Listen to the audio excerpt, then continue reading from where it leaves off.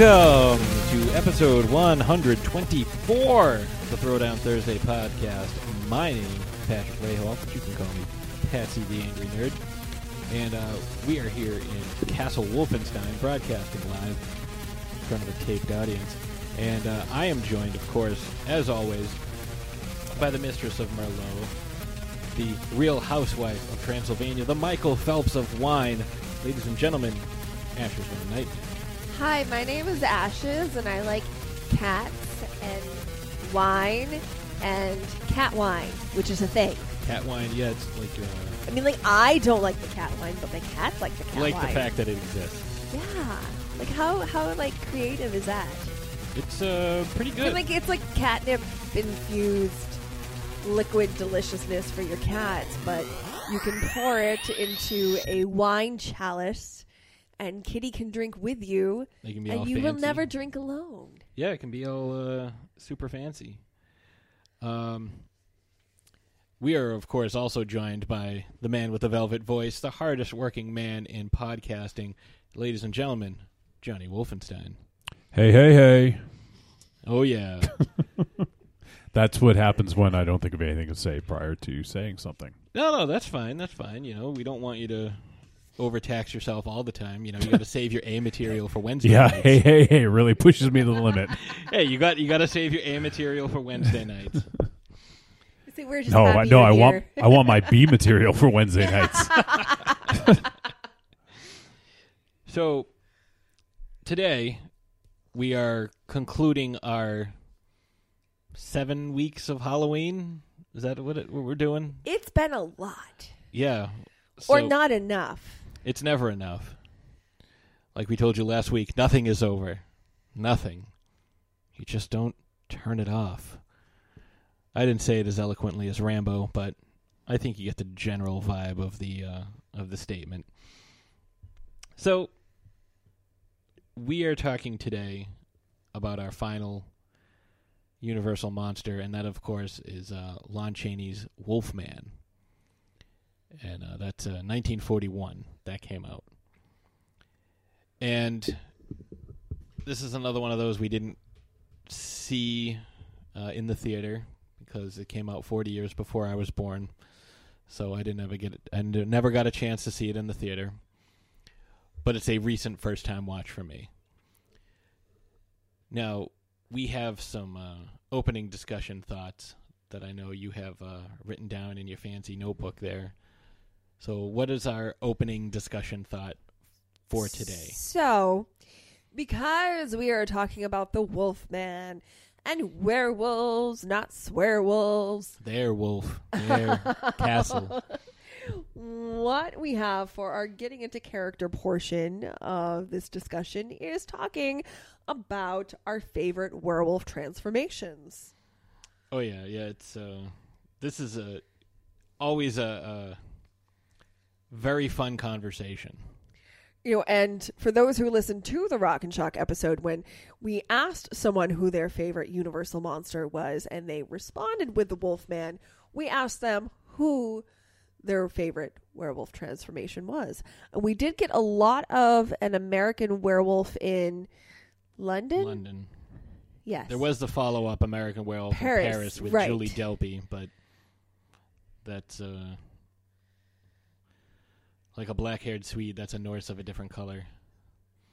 So, So, Patsy, yes. what are some of your favorite werewolf transformations? Well, off the top of my head, I have to say that one of my favorite ones, because it was, again, the introduction, or my introduction to horror, probably Michael Jackson's transformation in Thriller, because, you know, again, as I've mentioned a few times on this show, that movie, The Making of Thriller, that documentary I must have seen 100 times.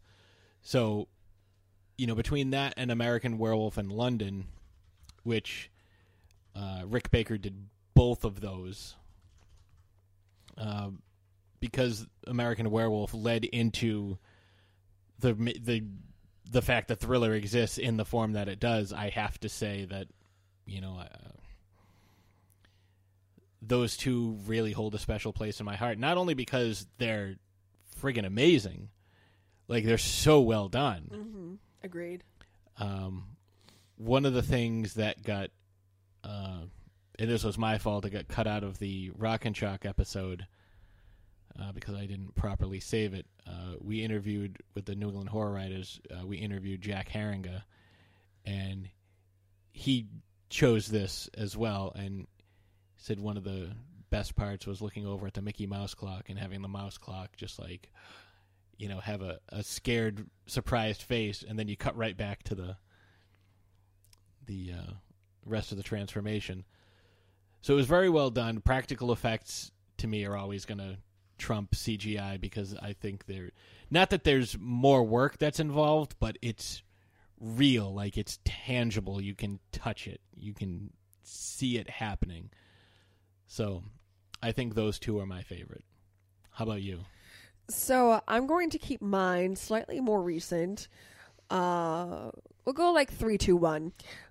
So third is Hugh Jackman's transformation in Van Helsing. I just think it's cool. It's neat. It's CGI, but I just like it. Like that's just there's really not much to it. I just like it. Second is I forget the character's name, but the werewolf transformation from the Netflix series Hemlock Grove. Oh yeah. In the first season, anyways. If you haven't checked Peter it out, Romanchek. Yes. Yes, I forget the actor's name. The first season is definitely worth checking out. The other 2 seasons are I don't think we even finished the 3rd season. I don't think we finished the 3rd season either. It got really odd. Weird and not in a good way, but the first season is spectacular, yes, in my opinion. And I just think that the werewolf transformation, it's part practical effect, part CGI, and it's a lot of the actor manipulating himself into almost like a contortionist.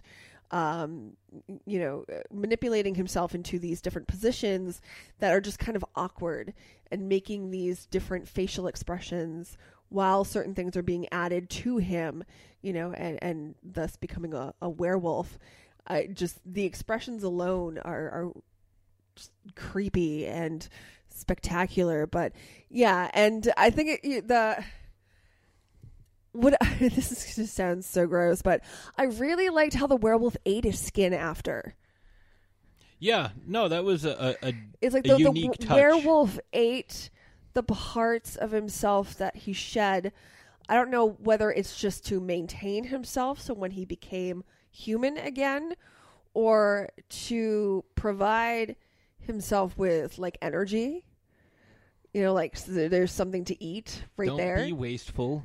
Well, I'm sure it takes a lot of energy to transform back and forth. But anyways, kind of like a waste not, want not type situation. I just thought it was very cool. And my number 1 is the transformation in Trick or Treat. Oh, with it's almost Anna Paquin. It's like a coven of werewolves, and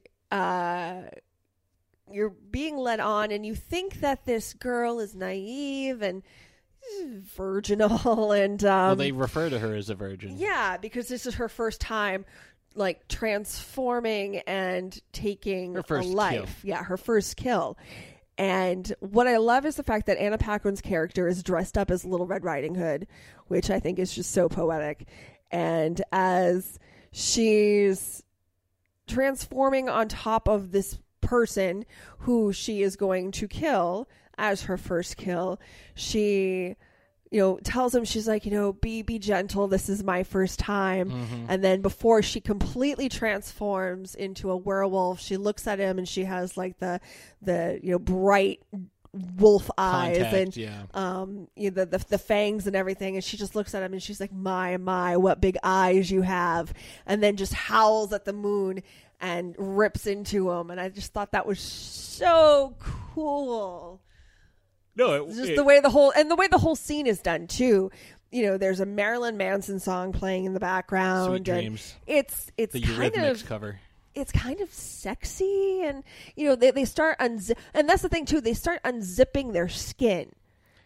Well, there's also a lot of topless girls as well that kind of adds to like the sexiness. She's not one of them, right? But what I'm saying is, they're dancing around and stuff like it's this, ritual, and then they start unzipping their skin. There's a lot of eroticism, yeah, associated with this. But like it's so visually appealing in so many different ways, and then you see them unzip their skin and start to transform into these werewolves.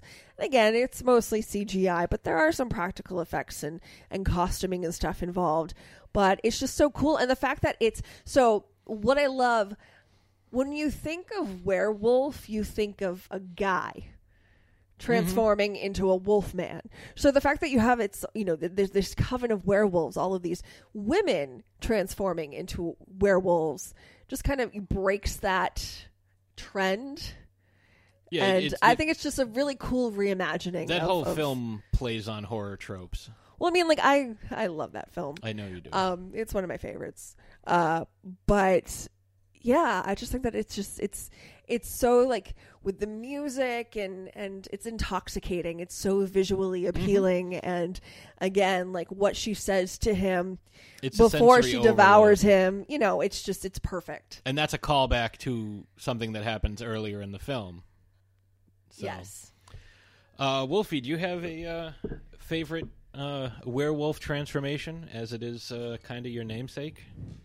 Well, Johnny Werewolfenstein. That's right. I was actually thinking Trick or Treat, but I'll go with another one. And well, actually, I got two. So I'll go for it. I think one of my favorite werewolf movies is Silver Bullet, and probably because I grew up with it. It's not the greatest movie. It's just a fun movie, especially when you're a kid watching it. Cycle of the Werewolf by Stephen King, right? Well, that's what the content it was based off of. Yes. But the movie's called Silver Bullet, and it has Gary Busey and Corey Haim. But it has a pretty good transformation. Probably not the best, but as a kid, I remember it fondly. And the other one would probably be Ginger Snaps. Also had a very good transformation. Okay. One that we didn't mention is kind of the partner film to American Werewolf, where you saw two of the guys from, well, no, not really, because Stan Winston was the other one, but Rob Bottin from The Thing, who did the visual effects for The Thing, worked on The Howling, and that was a pretty intense transformation as well. I actually haven't seen that one. I have seen the transformation. I haven't seen the film. But, so yeah, those are our favorites. What are some of yours? Let us know.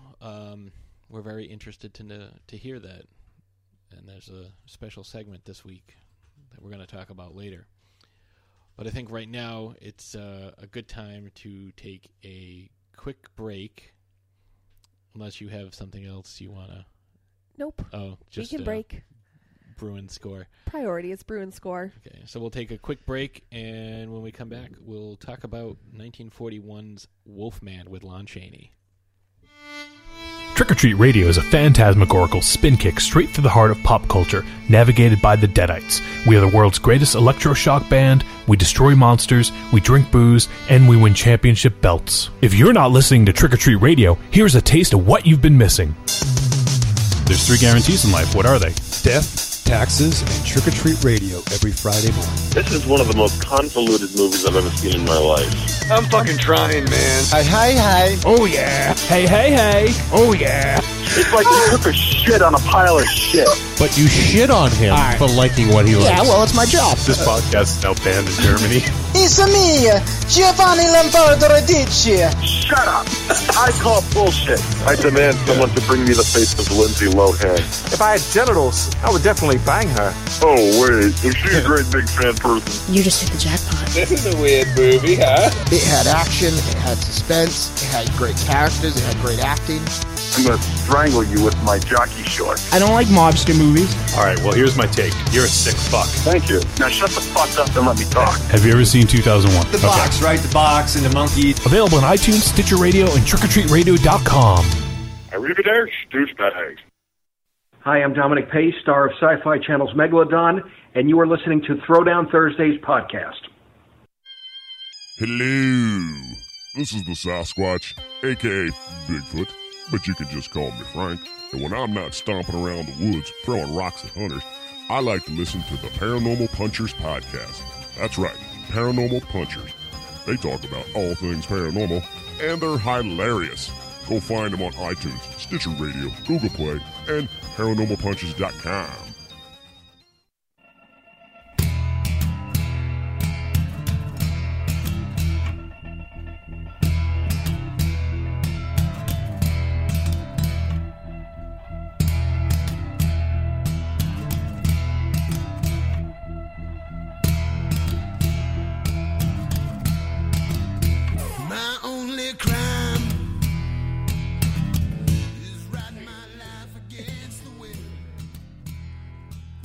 Producer error. I got caught up watching a game. And I was like, oh, shit. That's all right. We give you a little bit more of Rocky's amazing song, Dead River. So definitely go check that out.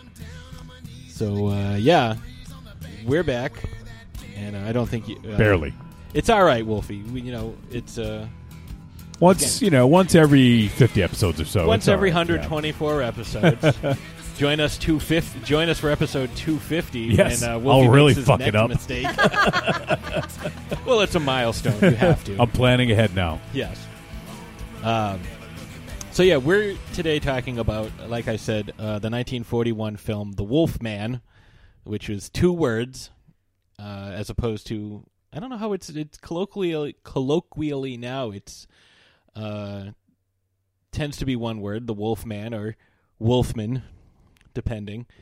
And this was really Lon Chaney's big break, and this is, after the big run of the Universal monsters, because, those were really in the early 30s. 1931 was Dracula with Bela Lugosi. Frankenstein was 32. Same with The Mummy. The Mummy was 32. I forget when Frankenstein was. I might be off on that. It might be 34. But this is 10 years later, and you can tell because it's almost like, there's almost like a Stan Lee type of cameo, because you've got Bela Lugosi, who plays a gypsy, and you've got, he's the gypsy and he's the original werewolf in this. You've also got... Claude Rains, who is the Invisible Man, which I only know because of the opening of the Rocky Horror Picture Show. That's part of the opening song. Claude Rains was the Invisible Man. But, yes, that's how I know that. So he's in it. And then you have Lon Chaney. And we mentioned this last week. Lon Chaney's a bit of a fucking creep in this movie. Before we get into that, fun fact, this was actually supposed to be Boris Karloff. He kind of became Universal's golden boy, as, they just went to him with... That's not fair. Just give him every goddamn role. Well, I mean, he's good. Well, that'd be like Robert Downey Jr. playing Captain America, Iron Man, and the Hulk. Well, he's good. He's not that good. But anyways, yeah, it was supposed to be Boris Karloff, ended up being Lon Chaney. Well, especially if you're going to do these crossovers, which they did. Frankenstein meets the Wolfman. The Wolfman, Mr. Wolfman goes to Washington, starring Jimmy Smith. Jimmy, what the hell is his name? Jimmy Stewart, not Jimmy Smith. Wow. I was like, isn't he like the NYPD blue guy? Yes, he's Princess Leia's dad. Yeah. Bail Organa. Yeah.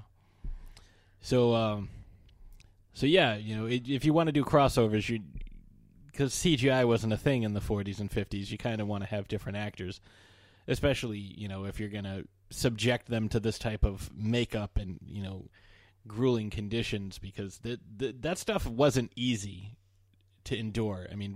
Karloff would sit there for hours on end which probably, was why they wanted to use him, because he was accustomed to this, really intense makeup stuff. But Lon Chaney does a great job. But again, it gives you an idea of the temperature at the time, the culture at the time, and if you look at it, this is 77 years ago, and it doesn't seem like things have changed because, he's back at the family castle, so he's a rich white guy, and he's hanging out, and his dad's like, oh, check out my new telescope, and he uses the telescope to look around town, and as he's looking around town, finds this blonde lady getting ready for her day in her bedroom and kind of focuses on that, then looks and it's like, oh, this is above a storefront. So this must be where she works. So he heads down there and starts talking to her. He's like, hey, I'm looking to get some earrings. How about the ones you have sitting on your dresser? And she's like, gee, buddy, stalker much? Yeah. And she's like, well, how do you know that?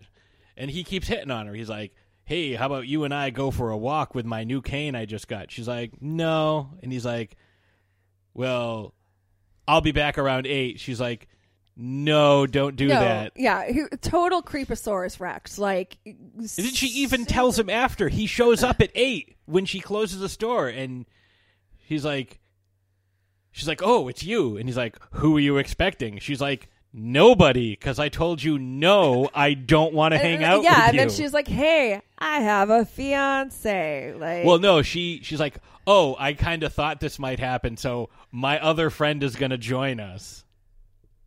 And he's like, well, if you're not here to, if you're not here because you want to hang out with me, why are you wearing those earrings that I saw on your dresser?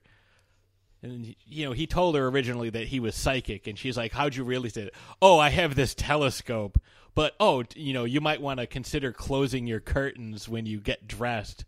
He's like, oh, not because of me. Oh, I wouldn't do that. It's like, okay, Stocky McStalker. Like, that's all you've been doing is being a fucking creep. Right. That's one of the issues I have with some of these older films. I love older movies. I know Agent Nicole does as well. Mm-hmm. Some of them are very well acted, for the most part, well written, beautifully done, great stories, but consent really isn't a thing. And like, no doesn't mean no. And all of these horrible things that we are currently talking about in our society, involving women and rich white men. Yeah. That's what they did back in these old movies. And sometimes it's cringy. It's hard to watch. And, again, some of these movies are beautifully acted and, they're classics, but you just, it's during some of these scenes, like in the Wolfman, I was just like gritting my teeth, just like it's difficult to watch, painful to watch. It's like, oh, come for a walk with me. No, okay, I'll be back around 8. No, I told you no. All right, I'll see you at 8. And then he shows up, and it's like, oh my God, it's like, sweetie, just punch him. Like, we were sitting there, we're watching the movie. I'm like, if she told him at the beginning that she had a fiance, like, maybe that would be a difference. It wouldn't have made a difference. I'm like, but she shouldn't have to because she said no about 60 times. Right.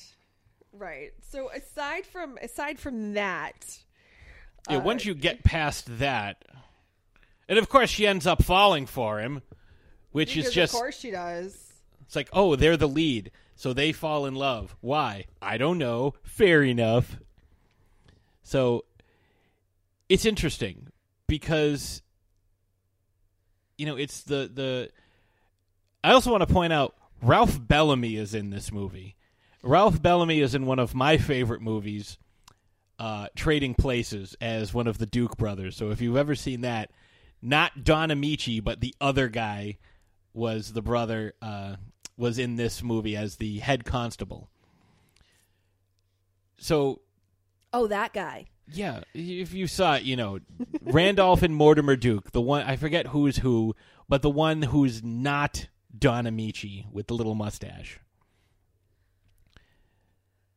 So we see, he finally goes for his walk, and they're like, oh, let's go see the gypsies and get our fortunes told. As you do. And he's like, oh, I haven't had my fortune told in years. Like, oh, man, I haven't... moments after telling her, I'm a psychic. That's how I saw you in your window. Yeah. That's how I knew what was going on. I'm a psychic. I can tell your fortune. Oh, I haven't had my fortune read in years. Yeah, so he's clearly creepy and, yeah. So, while they're going to get their fortune read, they do have some exposition and some setup. A little bit, yeah. Because she, Gwen is her name in the movie, teaches him, his name is Larry, teaches him a little bit about werewolf culture, because he doesn't know, but if he's going to be living in the castle, he should probably know. So if you live in a creepy castle, you have to know about werewolf mythology. That's just a rule. So she's explaining, oh, yeah, when you can tell who a werewolf is because they have a pentagram, not like scar, but like a pentagram mark on them that shows up after being infected with the werewolf virus. And they know who their next victim is because they'll see a pentagram in their hand. It'll just kind of show up on their palm. And we see the friend getting, Emily is her name, getting her fortune read, and the guy's reading her palm, and it's Bela Lugosi, and he looks down and sees the pentagram on her hand, and he's like, "Oh, you have to leave. Come back tomorrow." Cluing you in that this is, he's a werewolf. With all the setup that you had. But it's not heavy-handed exposition like you normally get.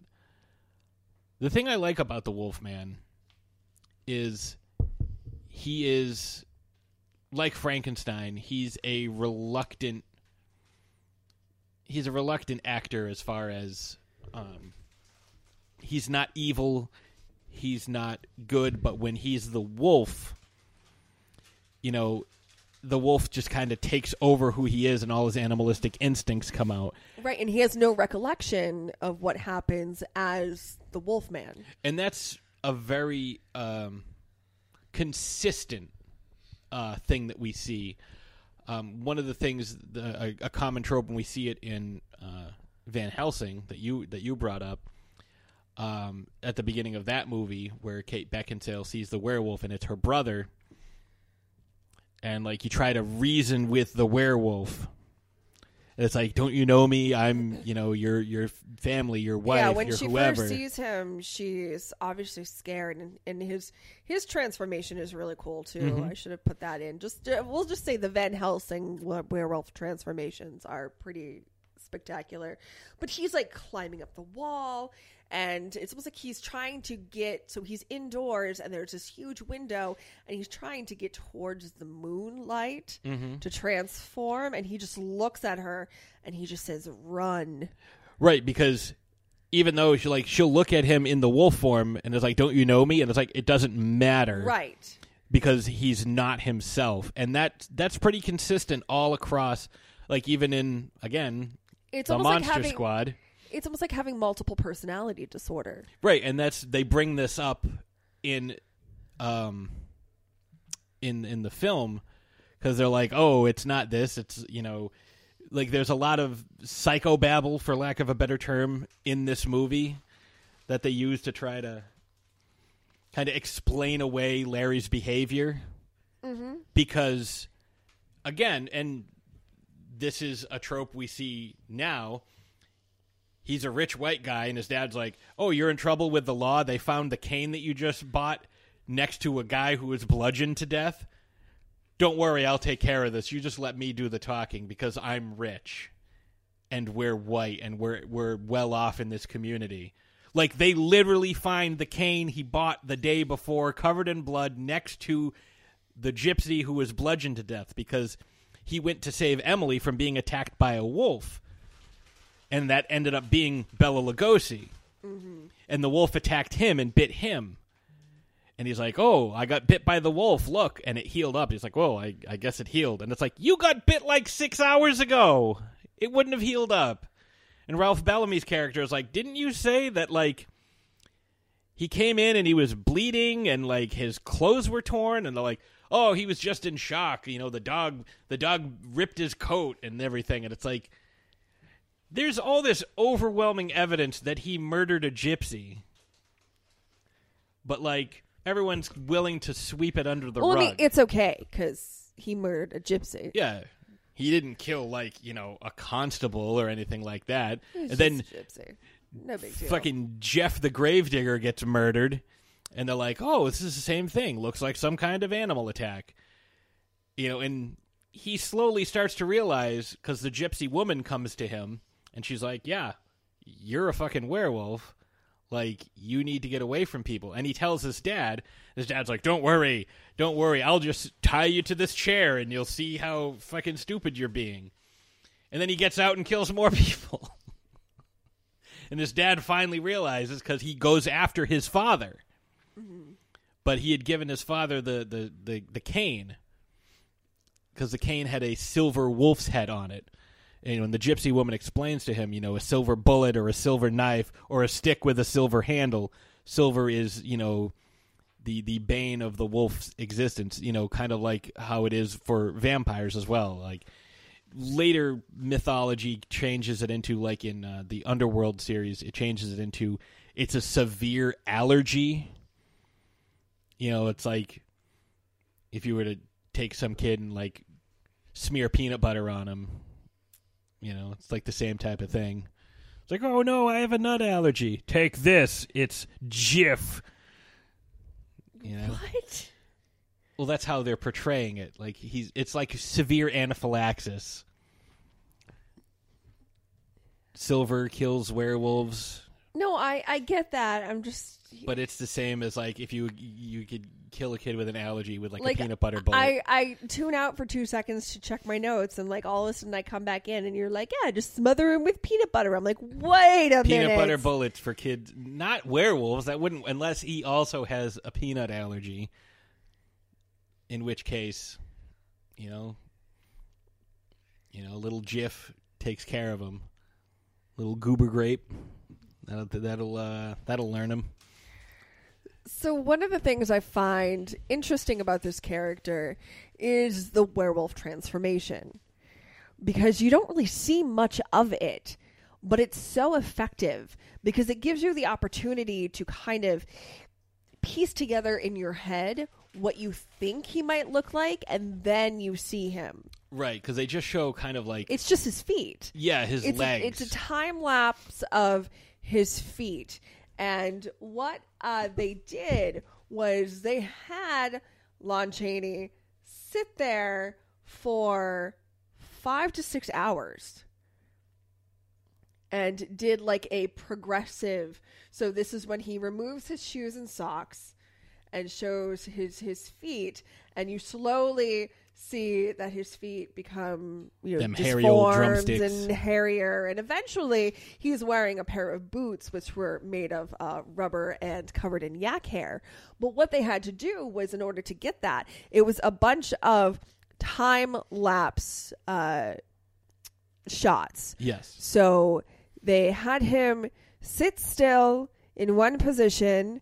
They would apply a little bit of makeup, get the shot, apply a little bit more makeup, get the shot, apply a little more, and yeah, over the course of hours to get the perfect time lapse shot, which, you know, when played consecutively, gave the transformation effect. Yeah, it made it look like it was slowly growing out of him.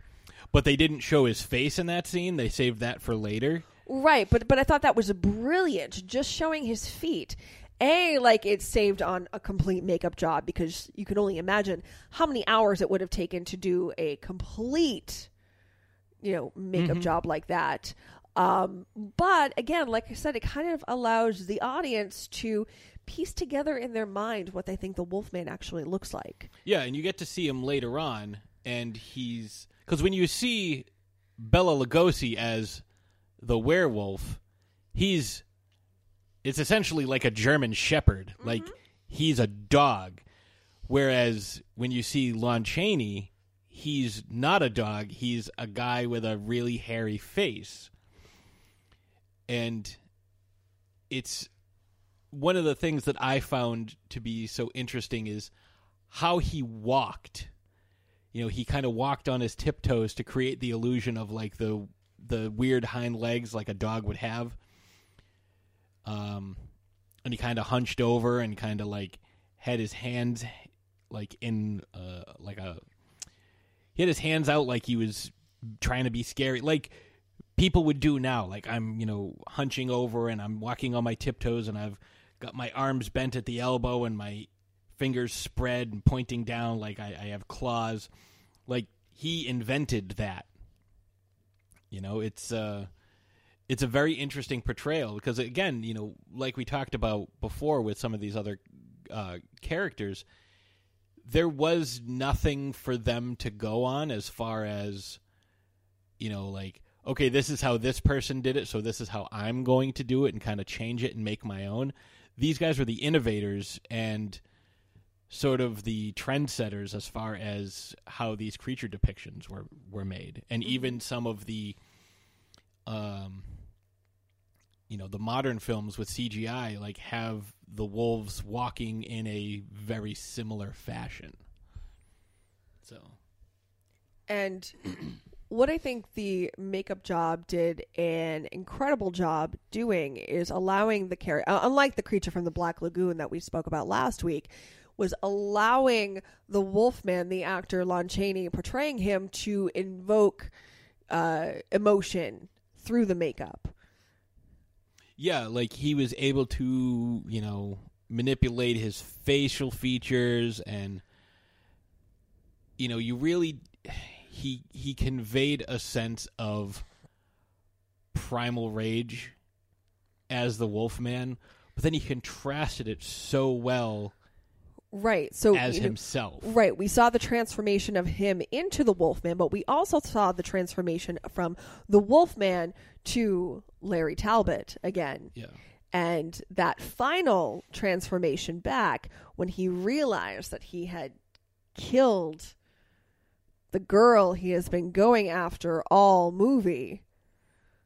Just that sheer dread. Mm-hmm. Even his death scene at the end, when like everybody who had been making fun of him and saying it's just a psychological thing, and that finally got to him and made him, like, it was just cool because it just kind of faded away. So it was like the reverse, but it finally like led people to believe like, holy shit, he was telling the truth this whole time. I mean, and to be fair, I think some of them knew it. Like, they were familiar with the werewolf mythology, but nobody wanted to admit that this was actually going on because it's really far-fetched, but the evidence kept mounting and kept mounting and kept mounting.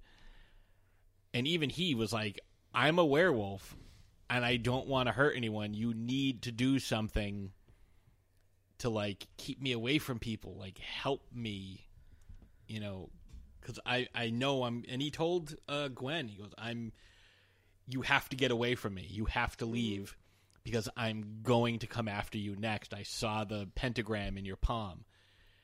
But like some of the things that they did, like he had the pentagram mark on his chest where he was bitten.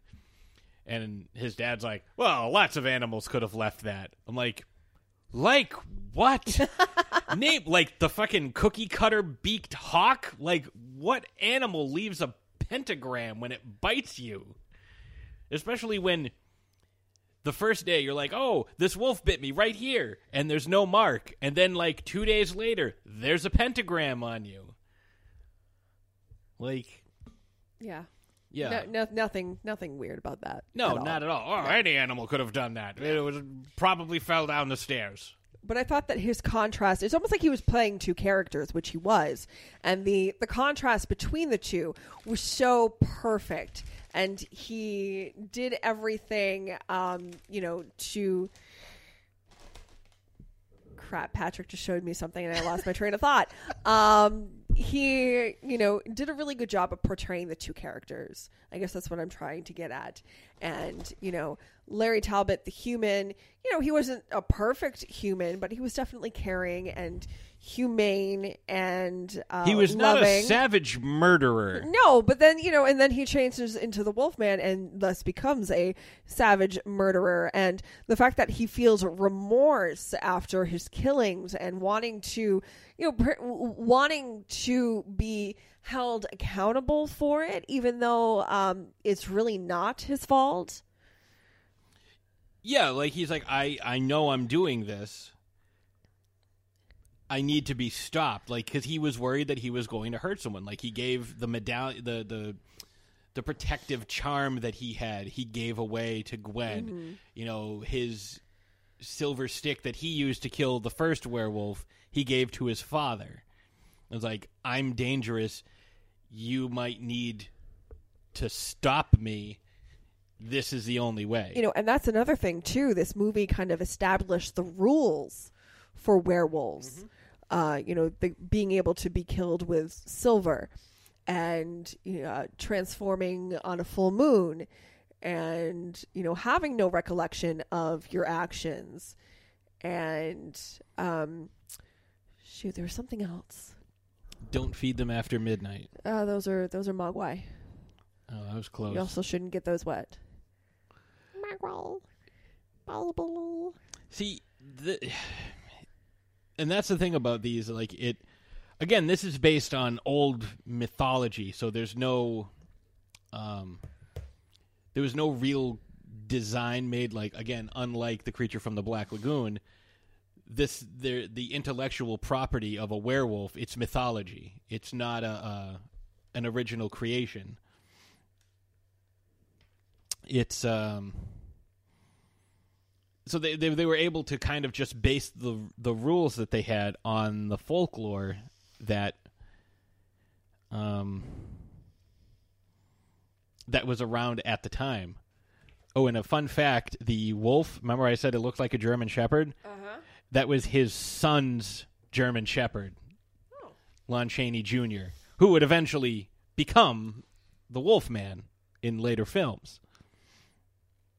So, so it says here, I'm looking at IMDb, many of the modern myths of werewolves originated from this film, such as a person becoming a werewolf through a bite. The only way to kill a werewolf is with a silver bullet, and werewolves and their victims being marked with pentagrams. Some are taken from the earlier unsuccessful movie Werewolf of London, which you mentioned earlier today, which I just didn't see. And others are original concepts created by writer Kirk Siodmak. In folklore, one became a werewolf by being cursed or by making a pact with the devil. You could turn at any time, didn't rely on a lunar cycle, and werewolves were mortal and could be killed by conventional means. So, later films added the detail of werewolves being immortal, which is an invention of Hollywood and basically an excuse to keep bringing the characters back for multiple sequels. So there is a line that everybody keeps saying, even a man who is pure at heart and says his prayers by night may become a wolf when the wolfbane blooms and the autumn moon is bright. This quote has been listed, again, this is IMDb, the quote has been listed in some sources as an authentic Gypsy or Eastern European folk saying. The writer admits he simply made it up. So, yeah. So before we close out this discussion topic, I have a question for you. Yeah. Because of the since The Wolfman, 1941's movie, there have been many different incarnations of werewolves and the Wolfman and in many, many, many different media. Why do you think people are so intrigued and fascinated by werewolves? I think it's because it represents the dual nature of humanity where, and we see this from Lon Chaney's performance as Larry.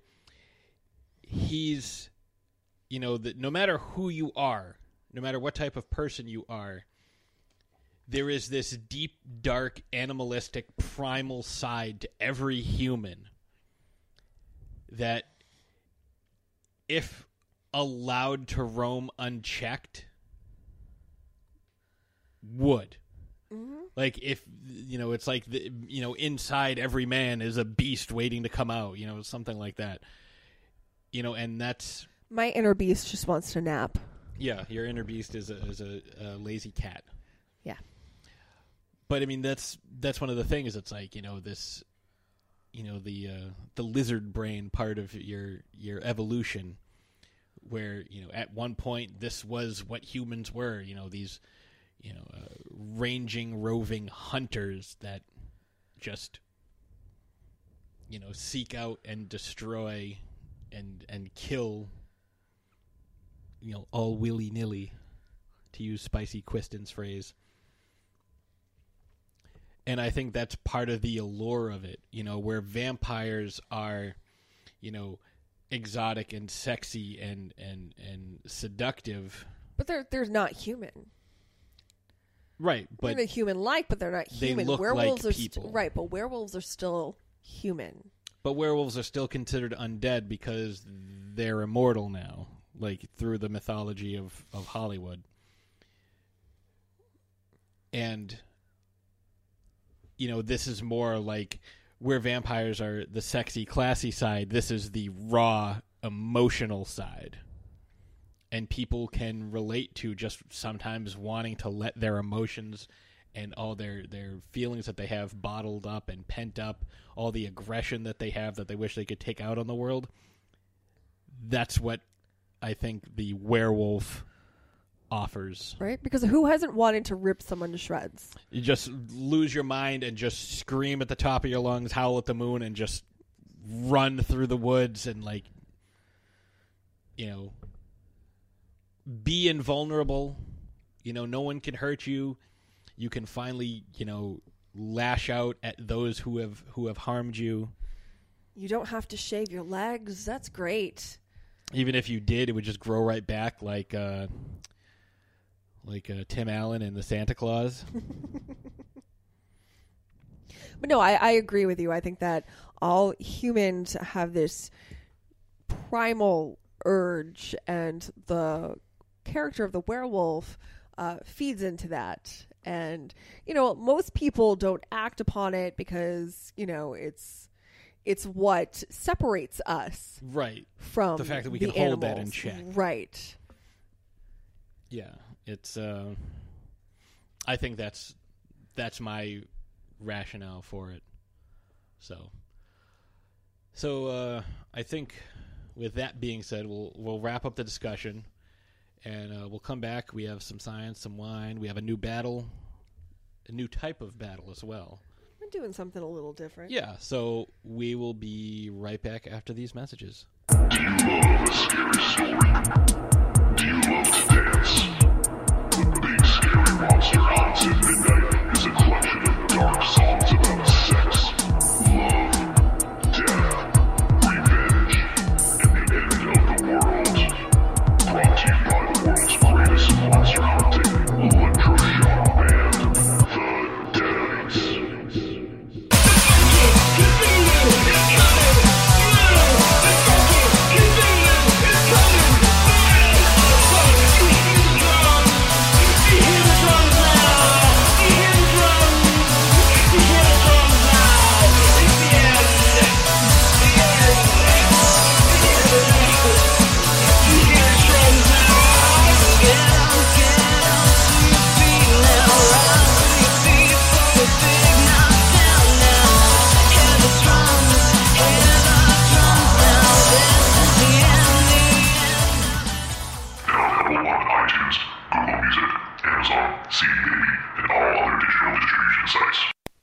Hi, this is Samantha Newark, the voice of Jem and Jerrica from the original Jem and the Holograms cartoon series, and you are listening to Throwdown Thursday on the Grand Guignol Network.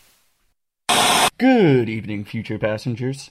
Are you ready to sit back, relax, and join us on a ride of epic proportions through the mystical land of randomness? Am I a serial killer if I eat Lucky Charms? What would it be like if horror characters ran a gym? Who would run spin class? When a shark jumps out of the water, is it like suffocating for that split second? So join us every week for a brand new Derailment with Goobs, Ripkin, and Jenny Bean. You can follow us on Twitter and Instagram at The Derailers. And don't forget to subscribe to us on iTunes, Stitcher, and also on YouTube. Have a great night or day, folks.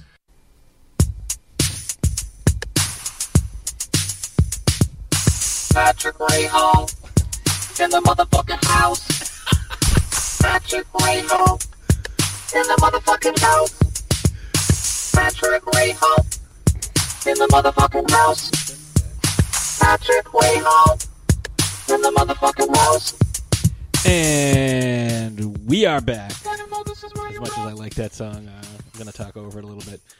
But yeah, so I hope you enjoyed the werewolf discussion. And again, we were trying to keep it concise because there's literally hundreds of years of werewolf mythology. The scientific term being lycanthropy. But we've got some stuff upcoming that we really want to talk about. Plus, we have, like I said, science. We have wine. We have a new type of battle that I think you might like, but it's specific to the werewolves. So, do you want to do wine and science and then do the battle? Let's do the battle first. You want to do the battle first? Battle. All right. Let's get it on.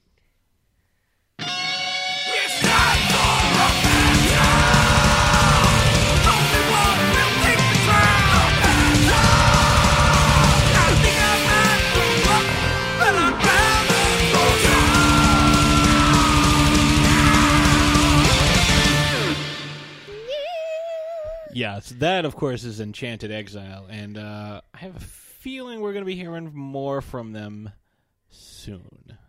Yes, sir. Just a feeling. So, we have something we're doing super cool today. Everything we do is super cool. Some things cooler than others. I think this is kind of super rad. Mm-hmm. So we are throwing down a battle, but we are going to keep it open-ended. We, as we spoke about earlier this episode, we want to know what your favorite werewolf transformation is.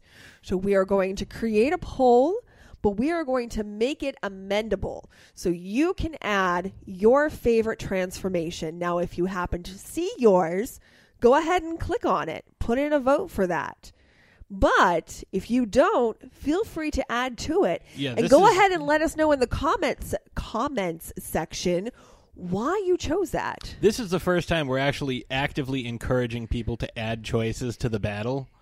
So definitely do so. We will start off. We'll probably add a couple. We'll add, some of our favorites. We'll add the ones we talked about today. But there are so many out there that we couldn't even begin to cover everything. So we want to leave it up to you. So check on the Facebook page. There will also be a poll up on Twitter as well. Mm-hmm. Let us know. What is your favorite all-time werewolf transformation? So, I know what I'm voting for. Actually, no, because one led to the other. I don't know. I'm going to have to think about it. But you have some time. I do have some time. But do you want to do science first? Do you want to do science first? Or do you want to do wine first? I want to do whatever you want to do. All right. Well, I have a science fact ready to go, and it's very quick. So, okay, go ahead, Wolfie. From the blackness of space, timeless from the void, you terrified to learn of Patsy's science facts. All right, so today's science fact is recent science. This is from an article that was published in the Irish News on December 18th, 2017. And it detailed a list of impressive science facts, some things that we didn't know until 2017. One of the things that we learned was that there is a human organ. It's a separate organ that no one knew existed until sometime in 2017, called mesentery or mesentery. I'm not sure exactly what syllable gets the emphasis, but it connects the intestine to the abdomen and is believed to perform important functions for the body, ranging from helping the heart to aiding the immune system. So it's like an extra little connective thing that I guess everybody just assumed was part of the intestine, but turns out is its own separate entity. So that's kind of cool. Another one that I saw that I want to add, is a little bonus science fact for you, Ashes, because I know this is near and dear to your heart. It's about pugs. I love pugs. According to this article, pugs' cute little flat faces are the result of a genetic mutation. Their features have been strongly linked to a gene variant called SMOC2, or SMOC2, not to be confused with the FMOC that we get at work. So that is my... I love smushy little mutated pugs. Yes. So that's my science facts for today. And I know you have some wine that you want to talk about, so let's hear the wine theme.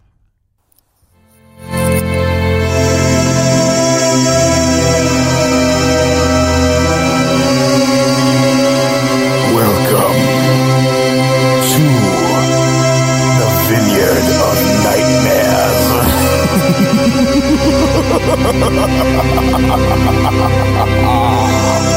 With Ashes for Nightmare.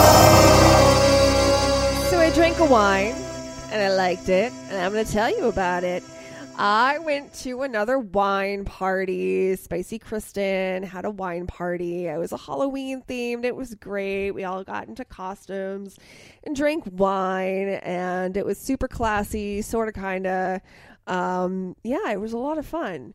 So it was put on by the same company that put on her wine party last time, the Traveling Vineyard, and I had this Malbec that was so delicious. So it is called, the vineyard is Bailando. Like I said, it is a Malbec. It is a brilliant, slightly translucent garnet medium body. Integrated nose of black earth, baker's chocolate, plank to toast, and black pepper, all in support of earthy black fruit.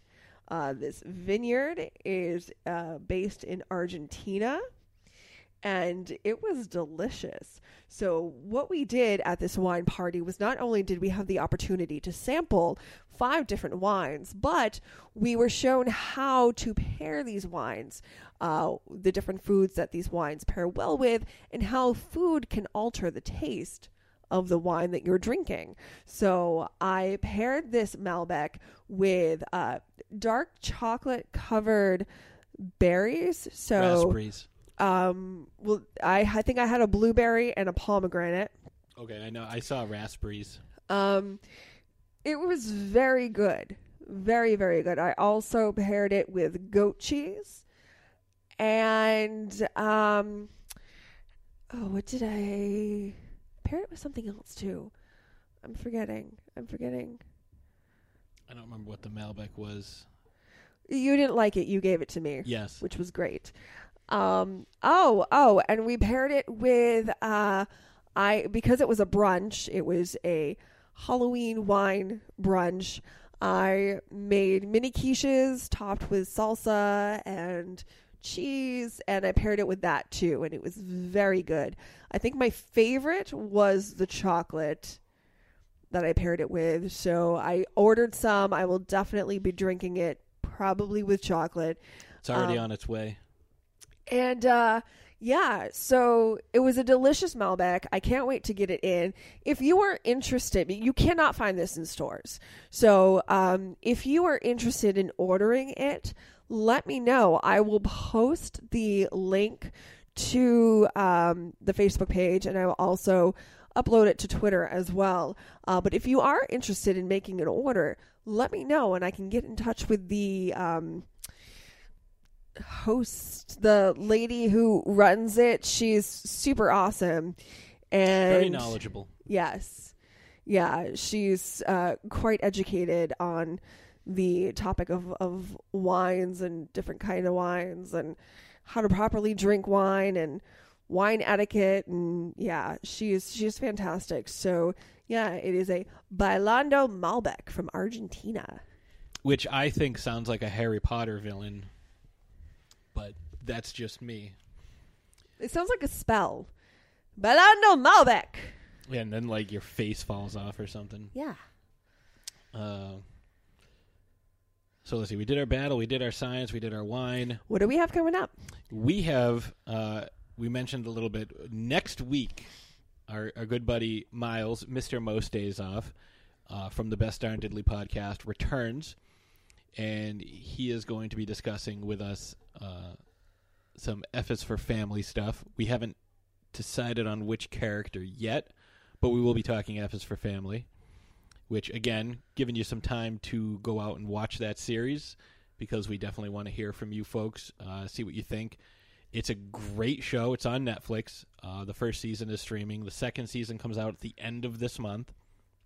So it stars Bill Burr, Justin Long, Laura Dern, and Sam Rockwell as some of the main characters. And there's a few other voices you just might recognize as you watch the show. It's brilliantly well done. There's a lot of naughty language, and like I said before, very detailed animation. Sometimes when you're not expecting it to be as detailed as it is. But definitely check that out so you can join the conversation with us. And the following week, we will have the co-creator of the show, Michael Price, is returning back to us to talk up the show, give us a preview of Season 2. Very excited about that. And if you're unfamiliar with Mike Price, you didn't get to hear us talk with him before.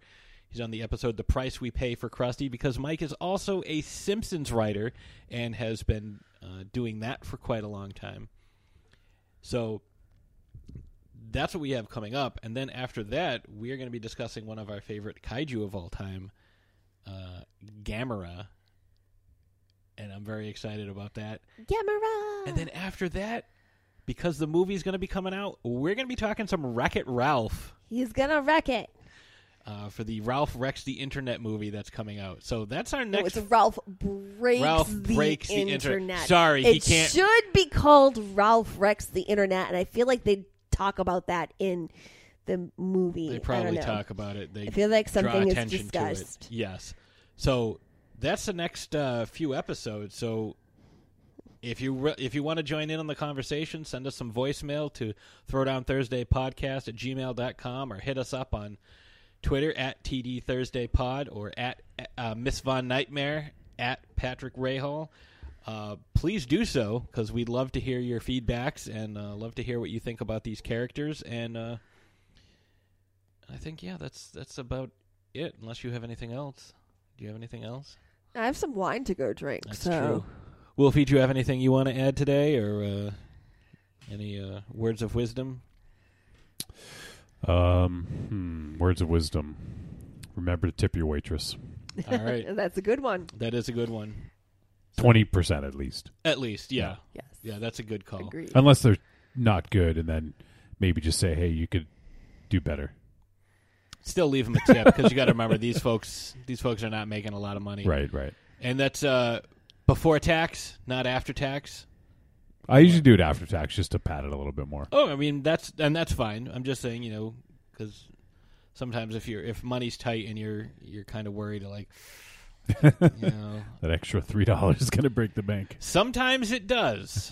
Sometimes, we're not all fancy millionaires like Johnny Wolfenstein here. Yeah, right.